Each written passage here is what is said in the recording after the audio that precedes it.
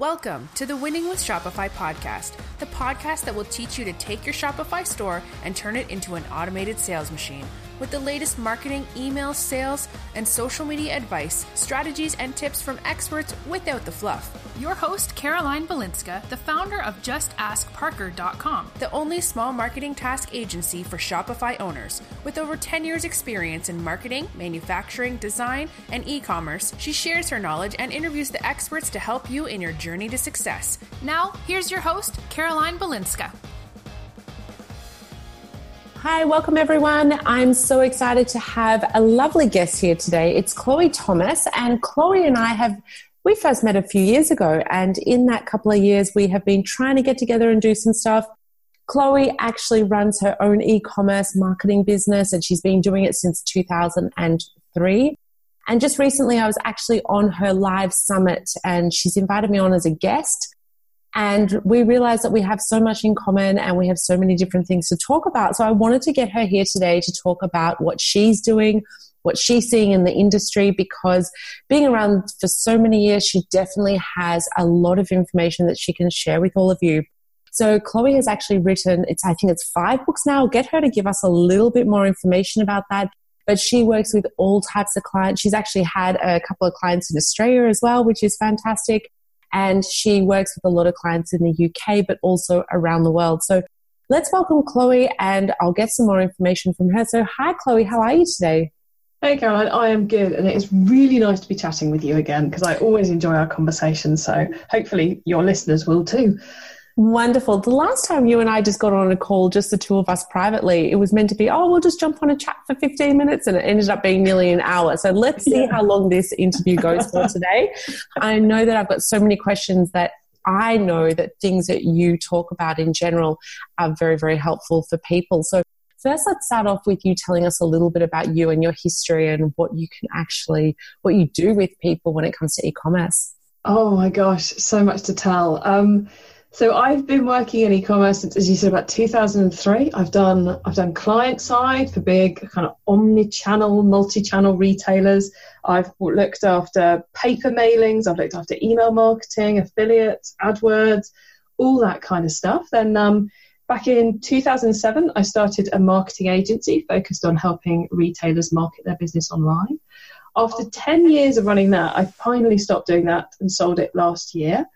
And that meant I got to focus completely on e-commerce master plan, which was absolutely brilliant, because an e-commerce master plan, what I do is I help e-commerce business owners and marketers solve their marketing problems. And that is the thing I've enjoyed doing most for the last, 15 years now, is solving marketing problems, finding that nugget of data which is going to make everything awesome, or that marketing method that's going to transform a business, or just helping give clarity on plans, really.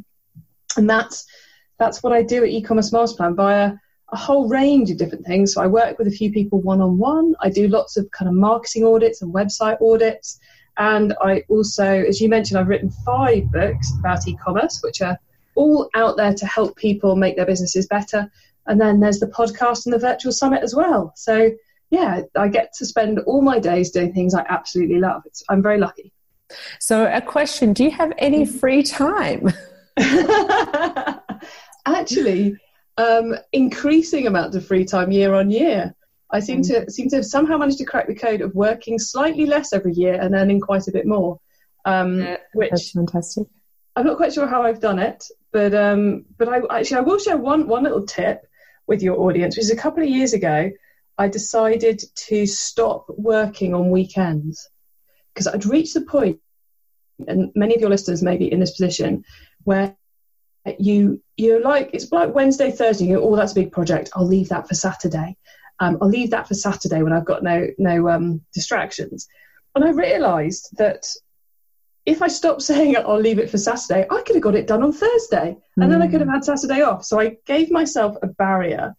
I said, you're not allowed to work weekends anymore. And I think that almost within about 2 months, sales started going up, despite the fact I had all my weekends free. So I think putting barriers on your time is quite a clever way of improving your work-life balance, because it doesn't do it by itself. You have to actually do something to make it better.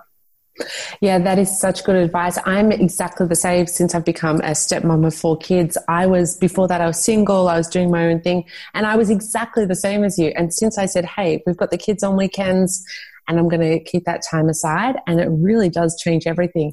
And I think it's that nerve. Yeah. You get nervous of if I do this, I'm going to look like someone who doesn't work as hard, and I'm going to lose clients. I'm going to lose, the time to work. But it's like you say, the exact opposite. So great advice from you.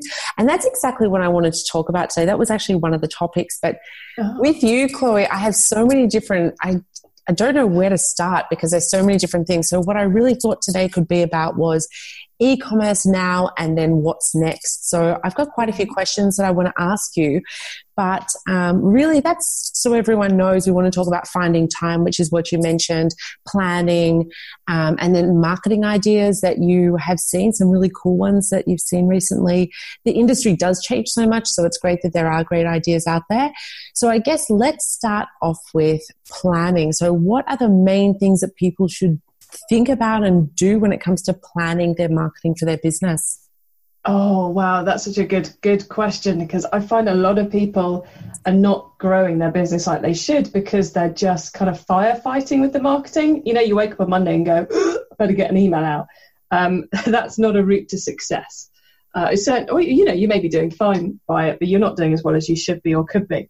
A little bit of planning goes a long way into helping you do things a lot better. So top planning tips. Well, I guess the first one, let's bring it back to time, as we were just talking about. The first one would be actually put some time in your diary to do your marketing. It can be really easy when you're running an e-commerce business to kind of just add marketing in with everything else, and it's like, oh, you've got this order, this customer service, this bit of product buying to do, and all those other things that have to happen, that marketing can end up getting squeezed into the last hour on a Friday.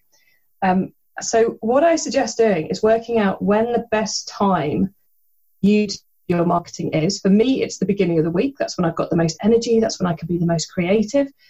So I try and keep Mondays free for doing my marketing, which is particularly difficult because you've got all that stuff that came in over the weekend wanting to distract you. But work out what it is for you and plan that into your diary. That's the first thing about marketing planning. So then number 2, and I'm here with properly getting into marketing planning, is to sit down and do a calendar. I call them a promotional calendar. It's a spreadsheet where you've got, across the top, you've got each of the weeks of the year. And you may want to sketch this for a year, but you're probably going to want to do it in detail for about 3 months at a time. So across the top, you've got week by week as the year goes by. Down the left-hand side, you've got various rows of information you want to capture. Now, the very first one of those rows should be big things that are happening in the world. Okay, so it could be Christmas, it could be Diwali, it could be if the Olympics is happening that year, or something big that's relevant to your business. Put those in. They're kind of like the pegs you're going to be hanging your marketing calendar off. And then under that, key things which are happening in your business, maybe when products go live, maybe you've got a new store opening, maybe it's your 1-year anniversary of being in business. Put those in the second row. The third row is then going to be the promotions that you're running. So what are you talking about? What's the big message? This might be a financial message. That might be a 10% off. It might be a free P&P weekend, or it might be something where there is no discount. You're just talking about what's new in, or you're focusing on a particular product range. And then the rows underneath that are one for each of your marketing methods. And I suggest you start off by putting email in there. And that plan, as you work through it, it will start to give you a really clear idea about what you need to be talking about when. It will give you a plan that you can follow week on week in that marketing time that you've identified to make sure you're making happen what you need to make happen to make your business grow. And it's I find it's a process I take all or the great majority of my clients through, and it's still, like, I've been using this method for about 10 years now, and it still brings a smile to my face when I walk into a client's office and see it up on the wall.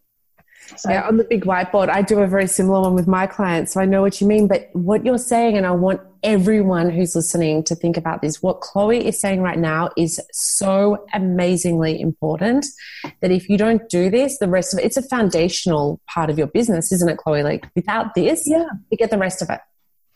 And it's like, well, you know, if you don't know what's coming up in the next couple of weeks or what's coming up next month that you need to plan for and that you ought to be talking about, you know, you're missing so many opportunities. You know, it's a bit like going on November the 20th.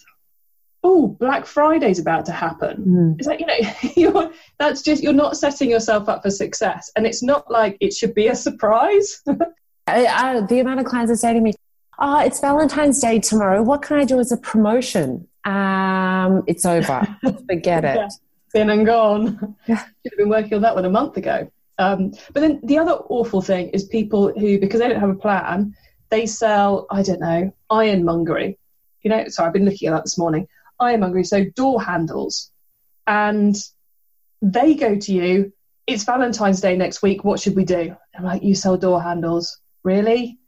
There are better things for you to be talking about this week than Valentine's Day. So there's kind of it can mean you're planned for the stuff you should be caring about, but it also means you have more time to realise actually Valentine's Day just isn't relevant for me. That is so true. And there's all these little days, and this, what you're talking about in that first line, I talk about with publicity, like people who do PR, and you're sort of putting everything together. And people don't realize how many little special days there are that would be so much more important to them, like, you know, door handles. There'll be other things that they can sell other days of the year that would actually tie in with door handles much better than Valentine's Day. Mm-hmm.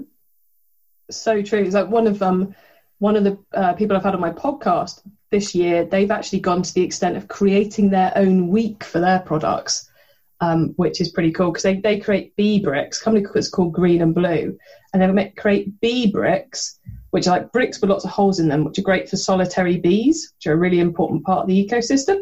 And they created Solitary Bee Week that happened a couple of months ago. So fantastic. Get well planned enough and you can even create your own week. No, and I have heard of companies. I actually worked with a charity that did the same thing. They created their own day, yeah? So it's definitely something that people can do. And you're giving people ideas that a lot of people are going to sit there going, well, that's too hard. But that is an example. How much would it cost someone to create their own week? It's nothing, is it? You've just got to start telling people about it. It's a web page, an email, and a couple of tweets at the most simplest. Or you could contact a few people and try and get them to do things. But, you know, all the big days start small. You know, like Movember is now huge, but the first year that ran, it was really unusual to see someone with facial hair. You know, it's exactly. From little acorns, big oaks grow. Yeah, fantastic. So the calendar, is this something that you recommend that people set up? You said a year in advance, but just work on 3 months at a time. So don't feel overwhelmed. It's something you have to think about for the next year. I have upon occasion recommended people just to look at 3 months, but when they get into it, loads of ideas tend to spin off and they're thinking about stuff that's going to happen in 6 months' time. So I think it's worth having the full year in front of you so you can at least put it in the right boxes, which makes it a lot easier when you come to do the next 3 months. But I think in this, as things move so fast and businesses evolve so fast these days, to decide, and what we're talking about this in August, to decide exactly what you're sending out on November 24th is probably a bit too detailed, but you should know you're definitely sending an email on December 24th rather. So it's kind of within the next month, I'd always want to know what my subject lines are going to be and be a bit more kind of tied down to what's going into those emails. But beyond that, it becomes ever more sketchy and penciled in, I suppose. A sketchy as in like you're sketching an artwork, not as in awful. Yeah, so more, it's just an outline, which is fantastic. Yeah. And a question on that, how many times do you think a e-commerce store should be sending out emails? It's one of those $1 million questions, isn't it? For very few businesses is there an argument to be sending less often than once a week, because I think very few businesses don't have something interesting to tell their audience about every week. And I think if you go much below twice a month, so every other week, then people aren't going to remember you and you fall foul of all those spam and deliverability and all that techie stuff. So there's a real benefit to going out regularly. So my general recommendation is once a week. For some businesses, I think it should be more often, but only if you've got the customer interest and the reason to be sending it more often. Yeah. No, that's really good advice. It's exactly what I say. And I keep on hearing some people that are giving this advice of, oh, it must be every day no matter what, which I really like. And I think that's why you and I connect so well, is because you have that same understanding that not every business is the same. Like not every e-commerce store is the same, but don't be scared to email people. Yeah. It still amazes me. It amazed me back in 2007 when I set up the marketing agency that I'd go into a business that was turning over large sums of money in those days, who had never sent an email. They had an email list of 60,000 and they never sent an email. It amazes me that still in 2018, I can speak to people who've got a couple of thousand people on their list who just aren't sending them anything. It's like this email should be the bedrock of your sales. And, you know, if you're not sending an email every week to your list, you are missing out. It's so true. I notice it from my emails. When I email my list, I straight away get people replying, hey, thanks for that. How can I sign up, or how can I work with you? Yeah. If people really hate your emails and they think that you're a terrible person, then they'll just take themselves off their list and always have the unsubscribe button. So I think that's what a lot of people say to me, and you probably get the same of, oh, but I'm scared I'm going to upset people. Yes, you've just got to, the only real way I think to prove to someone you're not going to upset people is to send an email. Because you kind of have to prove to yourself that you're not going to upset people. And I find the stats fascinating, and it's amazing to see what resonates and what doesn't resonate, and it's often not what you think. So a nice varied email marketing calendar is really important as well.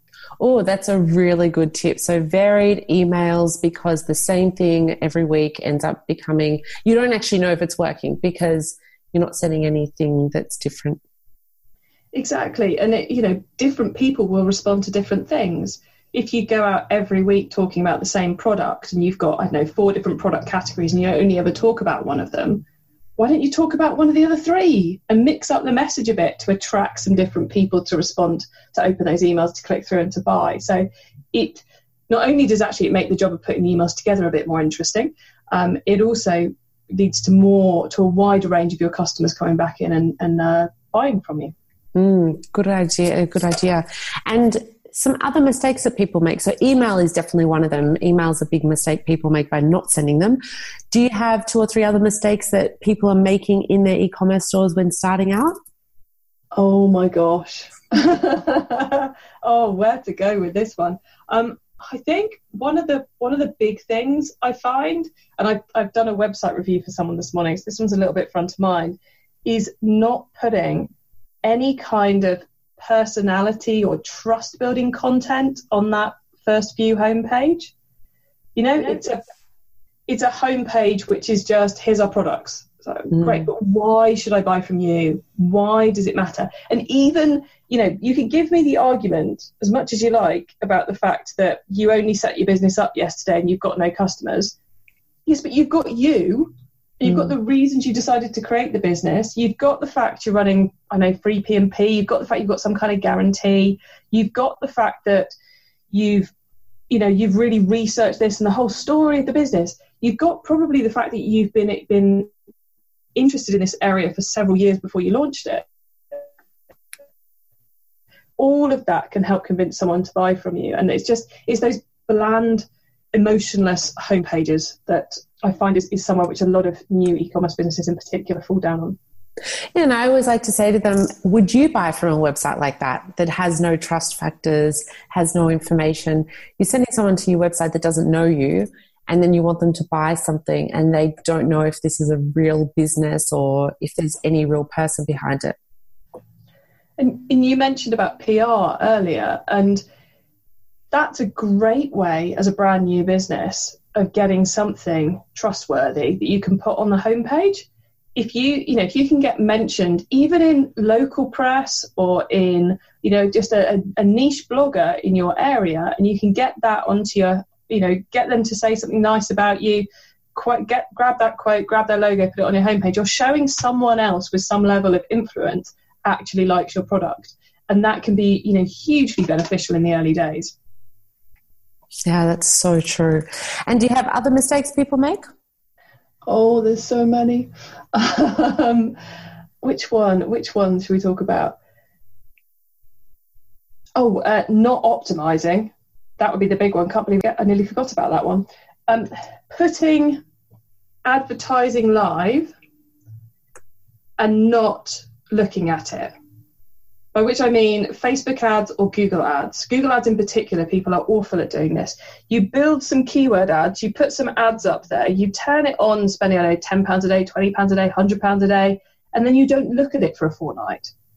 It's crazy because the marketing agency I ran, we specialised in Facebook ads and Google ads, and I've done Google ads for e-commerce businesses with big budgets, personally run them since about 2005, I think was the first time I got my hands on an actual account.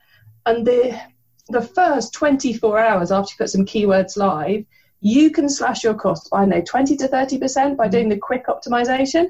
And then it takes you about 3 months. If you're properly dedicated to it, it's 3 months before you really understand how those keywords are going to work for you. And that's with at least a weekly optimization session. And it's, you're just throwing money away if you just put it live and go, oh, that's done, I can ignore it till next month. Sorry, you can tell I'm quite passionate about this. It really frustrates me, because you're just giving money away for no good reason. And the other thing, whilst I'm on the optimization of ads hobby horse, is on this one, this bugs me, is boosting posts on Facebook. Okay. Tell me. It's just such a waste of money. If you're going to spend money advertising on Facebook, you should be creating a proper advert and deciding properly who it goes in front of. And the things you craft into an advert, I'm actually drawing this out on the desk in front of me as I'm saying it. The things you put in a Facebook ad, the type of image, the type of copy, the way you do the links, is completely different to the things you put in a Facebook post to try and get interaction.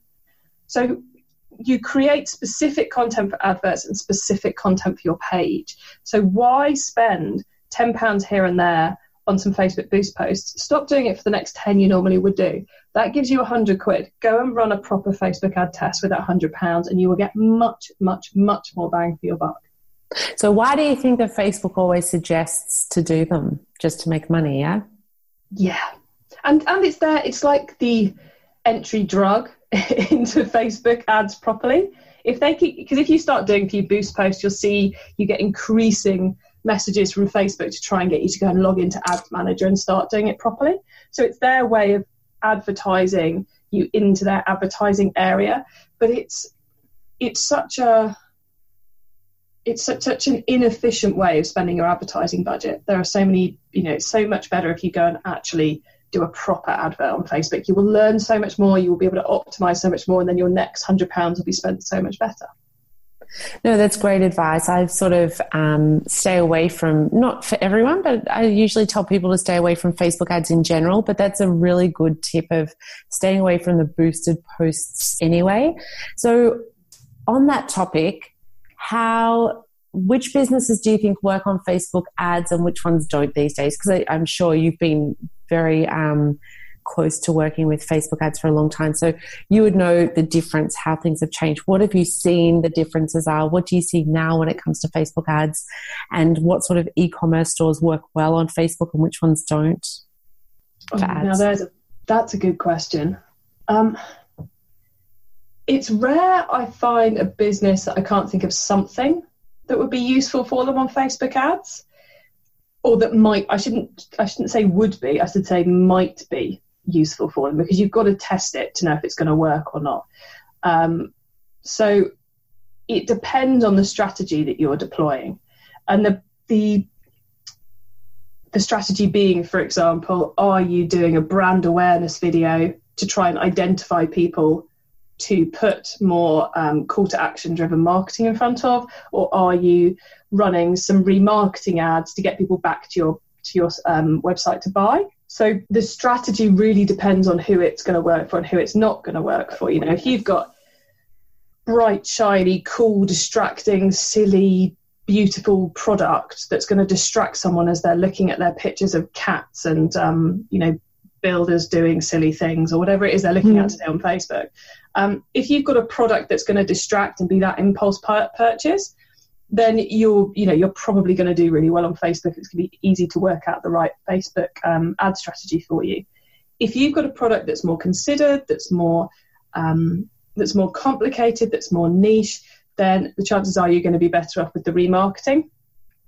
So I mentioned door handles earlier. I don't think you're going to distract anyone from a cat video who's never been to your website with a picture of a door handle. I may be wrong. Feel free to tell me. Depends who your target market is. Yeah, yeah, exactly. Feel free to tell me if I'm wrong on that front. But for that sort of business, the door handles, if you're trying to change the door handles in your house, it's something you think about for a while and it kind of mulls around the back of your head. So it may be that the remarketing is going to work well for you. And then just an example of a company who came on my podcast actually and to talk about this, who I would never have thought Facebook ads were going to work for them, is a business called Taylor & Hart, who do custom engagement rings. So you go on their website, start designing your ring, and then you book a consultation with them. Now, I would have thought an engagement ring site would not go in for remarketing and for ads on Facebook, etc. Because on Facebook, when someone is engaged, but you don't know when someone's planning on getting engaged. There's no status signal for that. So for that reason, I would have thought they'd be on there. And then how about if you're plotting the ultimate engagement moment and your girlfriend picks up your iPad and then suddenly gets bombarded with a load of adverts for engagement rings? I would have thought, if they'd have come to me and said, how should we be advertising, I would not have told them to touch Facebook with a barge pole. But it's one of their best channels because they put out a video to the whole of the UK that simply says, this is who we are and this is what we do, just explains the engagement ring design process. People who watch the video, they turn into an interested audience and they put ads in front of that audience, and it's one of their best recruitment channels for new clients. So if you can find the right strategy, then it's great. But for a lot of small businesses, you can spend, if it's not an immediate no-brainer, you can spend a lot of money trying to find that right strategy. So it has to be approached with care, just like most marketing channels need to be. Yeah, interesting. And that's exactly it. Yeah, it comes down to trying things out, but also taking a look at where your audience is and testing before anything else. And understanding that trying any of these out, it's not just a case of, okay, on Wednesday, I'm going to give Facebook ads a go. Oh, look, it didn't work. I'll ignore that. It's, you've got to give it a couple of months of testing and trying to really understand if it's going to work for you. The no answers tend to come in a lot quicker, but the yes answers tend to take a couple of months of testing and optimizing and trying. So you've got to be committed if you want to give something a good test. No, that's really good advice, because what I find with a lot of people, especially through Just Ask Parker, they're in that lower budget. They've got a lower budget. So they go in, someone told them to do Facebook ads. They go and put in $10, $20, $30. It doesn't work. And then they go, I've just wasted all that money. And now, Facebook ads are not working for me. But they didn't think it through. They didn't plan it. And yeah, they put $30 into something that was never going to work under those circumstances. Exactly. And it's like you came on, or you will be on the summit with me talking about influencer marketing. And it's like, you can't just send one email to one influencer and then go, it doesn't work for me because they never replied. It's like, well, you've got to send them at least several emails, and you've got to, you want to try multiple influencers, not just the one. It's, you have to persist at these marketing methods to know if they work or not just go, I sent one email, it doesn't work. Yeah, exactly. That's really good advice. And so we spoke about, you touched on it earlier, you spoke about the bright, shiny objects. What are the dangers with bright, shining objects that you can give some advice to the listeners about? Bright, shiny objects. Just in case anyone's wondering what a bright, shiny object is, it's one of those things that lands in your inbox. I know there's many of them around at the moment. What big market? Maybe chatbots or live chat or Facebook Messenger or something. It arrives in your inbox and you go, oh my God, that sounds amazing. and so you disappear off and you spend the next 3 days working on that rather than what you'd already planned to do and what you know would work. And then you realise, actually, this isn't going to work for us. We haven't got the volume, we're the wrong product category, our customers don't want it. So it's those things which look really nice and exciting that distract you from what you should be doing. And what I should also say is that bright, shiny objects are not necessarily a bad thing. The bad thing is when you drop everything you should be doing to focus on them rather than evaluating them and deciding when you should work on them. So the danger of the bright, shiny object is it distracts you from what you should be doing and leads you to invest money, time and effort in things you shouldn't be doing right now. But the good thing about bright, shiny objects is if you see one and you're like, that is definitely something for me, put it on your list. Put it on your marketing calendar. Put it on, I keep a list in one of my spreadsheets of things I'm going to do next quarter. And if I see a great, bright, shiny object that I know, that I really want to do, but which I'm like, I mustn't touch it now because I've got more important things to be doing, I'll put it on that list, my list of things for next quarter. And then I can come back to it then and properly evaluate it and decide, is it something that's going to be worth my time working on for the next quarter? So bright, shiny objects are a real danger. It doesn't mean you should stop getting excited about things, but it does mean you shouldn't stop everything and drop everything in order to go and chase after them. It's so true. And we both know that from personal experience. Like you said, there's things that you've wanted to do. I'm the same. But we also know that from clients, that get too wrapped up in that, the new thing that's out there and then forget about the things that they should be concentrating on, that they're already making some money on, or we're still testing things out. So it's a good idea to stick to what they're doing. And I think that that's just human nature. I don't think it's a bad thing. I think it's just the way we are as people, that, we see something and we think that it's going to help us. And unfortunately, a lot of our industry is set up to put bright, shiny objects in front of us. And one of the things I think it's particularly tough for an e-commerce business is if you see a lot of things put in front of you that are actually irrelevant for you, either things which actually are e-commerce focused, but quite often things which are about lead generation. Every so often I get a client coming to me who are really excited about LinkedIn ads because they've been to a networking breakfast where someone gave this fantastic presentation about LinkedIn ads, and they're selling dresses to teenagers. And I'm like, it's not relevant for you. Like, yeah, but it's really cool. I said, yeah, it's really cool. And I love that you're excited about it, but you're not going to find your audience on there. And we've got these other things that you should be working on that we know are either starting to give you bringing you money, or have a lot more potential for you. So in some ways the wider digital industry, it can be set up a little bit to put too many bright, shiny objects in front of you. So be careful. Yes, I 100% agree. So great advice, because that's definitely something people need to think about. And it does become hard of what is important, but I think that's why working with someone like you or someone like me, where we work across the board on many different areas, we give the advice of what's best. And while there's some people that specialize, which I love, and I think it's fantastic and specializing is great, some of those specialists, like you said, LinkedIn, and I've been to a conference where I've seen it as well, and that person says, everyone has to be on LinkedIn. It works for everyone. But that's because that's the only thing that they can sell. So then they're selling it. So I think for the listeners, it's good to get that advice from someone who specializes, but also from someone like us. And like what you're doing is, hey, let's find out what's best for your business. Well, it's like the virtual summit that you mentioned at the beginning and that you're part of. At the beginning of each set of videos, I do a little intro video, which will be, here's what's coming up in this set. Now, please remember, not all of this is going to be relevant for you. Please do watch it all so you know what your options are. But it's just as good if you watch one of those videos and go, this is definitely not for me, or this is a 2019 project, or this is a when we hit 100K turnover project. That's awesome, because you know there's something there to help you when you reach that point in time. But you've got to, anyone who comes on the summit, who watches the summit and tries to implement all 20 marketing ideas, they're doomed to failure.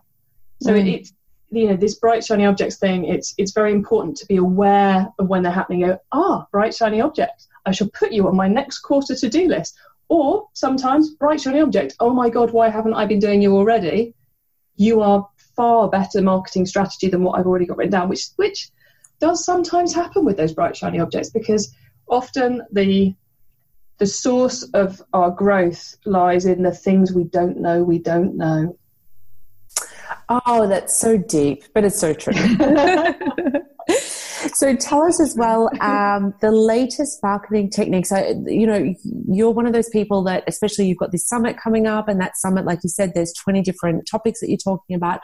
And you did one last year as well, a summit, and you're across so many different areas. So I think you're a great one to ask, what are the latest marketing ideas, techniques that you're seeing that you think will help people that are out there listening? Well, my favorite no-brainer marketing method at the moment is a free one. And this is a bright, shiny object, which is, if you've got a decent product feed, something you're sending into Google Merchant Center or something, this is an utter no-brainer for you. It's a business called Price Searcher, who tagline themselves as the biggest search engine you've never heard of. And they are a product search engine. They're in most countries around the globe, but have a look and see if they are in your area. And they will take your Google product feed, add you into their database, and send you traffic for free. There is some paid stuff coming in a couple of years' time or something, but at the moment, and then the main bulk of the database, the main bulk of the search engine will remain free. At some point they'll have Google have ads around the edges. So that one is an absolute no-brainer. It doesn't cost you a penny, will bring you some traffic that wants to buy your products. Fantastic. And if you've already got that product feed set up, it's got to put that in. So I've got one of their team talking about that in the summit, because I was just as soon as I heard about it, I was you have to be on the summit because more people need to know about you.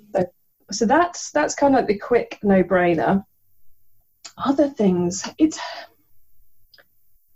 as we've already talked about, I think Facebook ads, if you can find the right strategy, it can be a brilliant thing for your business. But there's certainly a lot to be said for getting someone who's got some experience's point of view on what that right strategy might be, because just like you can waste a lot of money just boosting posts, you can waste a lot of money chasing the wrong strategy. And as we've said, you really need to commit to it to get the optimization done and happening. There's some really interesting things in Google AdWords at the moment with RLSA, which is remarketing list for search engines even. But that's quite techie. So if you want to know more about that one, have a listen to the session in the summit, because I will bore you all if I try and explain it here without the joy of graphics, because graphics are quite important for that one. I just realised I'm in danger of just reading you a list, because I've got the list of who's in the summit in front of me. So let me pick. Should I pick one more really good one? Yes, perfect. Let's do one more really good. Okay. This one's a bit left field. This is one I find quite exciting. It's a lot of work, but not necessarily a lot of money. And it's crowdfunding, which I know most people think of in terms of product launches and business launches. But if you do a crowdfunding project right, it can be an amazing way of building an audience who are super excited about your product, super bought into your business, and who will keep buying from you for the months after a crowdfunding project. So I know of e-commerce businesses who now run a crowdfunding project every year, and that's their major piece of marketing activity. They put one product they design ready for the crowdfunding. So that's a bit of a left field one, and it's a big project. It's definitely not something you can do on Wednesday. But there you go. That's quite a new and different method, which if you can get it to work for you, is something which is going to return for you year on year on year each time you do it. Fantastic. But you actually talk about that more in the summit. You actually cover that topic? Yeah, I've got a guy called Giles on, who runs an agency called Hyperstarter, he spends his days running crowdfunding campaigns and growing crowdfunding campaigns, and he's done something like several £1 million worth of business he's driven through it. So he comes on and talks about how to do it successfully, because something like only it's a tiny percent, it's less than half of crowdfunding projects actually get funded. So there's a lot of opportunity to win at crowdfunding if you actually know how to do it. because there's a bit of a blueprint to follow, let's put it that way. No, that's true. So tell us a little bit more about the summit before we finish up, because I think that you've whetted a lot of people's appetites there with what you're talking about. So what's in the summit? When does it start? How can people sign up? Because I know it's free because I'm one of the speakers at it. So I know that people can sign up for free, and there's so much amazing content. So let us know about it. Yeah, you should definitely come along, if only for Caroline's session, because it's brilliant. All about influencer marketing. Okay, so the summit is the E-commerce Master Plan Virtual Summit. It contains 20 ways to improve your e-commerce marketing. So 20 separate sessions, all about a different e-commerce marketing tactic. It is completely free. It is available over 2 days. We're putting all the sessions live. You'll have 48 hours to watch each session. And it's happening on September the 18th and 19th. That's a Tuesday and a Wednesday. And it's last year we ran the summit, and the audience, we got over 1,000 delegates, and they loved it, giving us an overall review score of 4.8 out of 5. So it's high quality, just in case you haven't worked that one out yet. It's really high quality content. It's going to be really useful for your business for the rest of the year and beyond. And you can find it all by heading over to ecommercemasterplan.com/summit. Fantastic. So we're going to finish up there, because I think that you've given people a lot to think about, and they're probably going, I need to write notes. I need to go and start that calendar. Get my spreadsheet, get the whiteboard, let me start a calendar. And I think that's the first thing. 2 things everyone should do: go away and create a calendar, and also get on that summit, sign up for it, because it's completely free. And Chloe, it's been amazing having you here. We've got a million other things, and I'm sure we'll have you back at another stage later on after the summit, so we can talk about, maybe a wrap up of everything that happened. And yeah, that'll be great to have you back, but it's been great having you here today. Caroline, it's always a pleasure to chat to you, and I hope it's been useful for all your listeners. So thank you very much. Definitely has been. Thank you so much, Chloe, and thanks everyone for listening, and see you on the next episode. Bye. Thanks for listening to the Winning with Shopify podcast. Join the Facebook group, facebook.com/groups/winning with Shopify. And get our show notes at justaskparker.com/podcast. Don't forget to subscribe to this podcast so you never miss an episode. And as a listener, get 20% off at justaskparker.com by using the code podcast.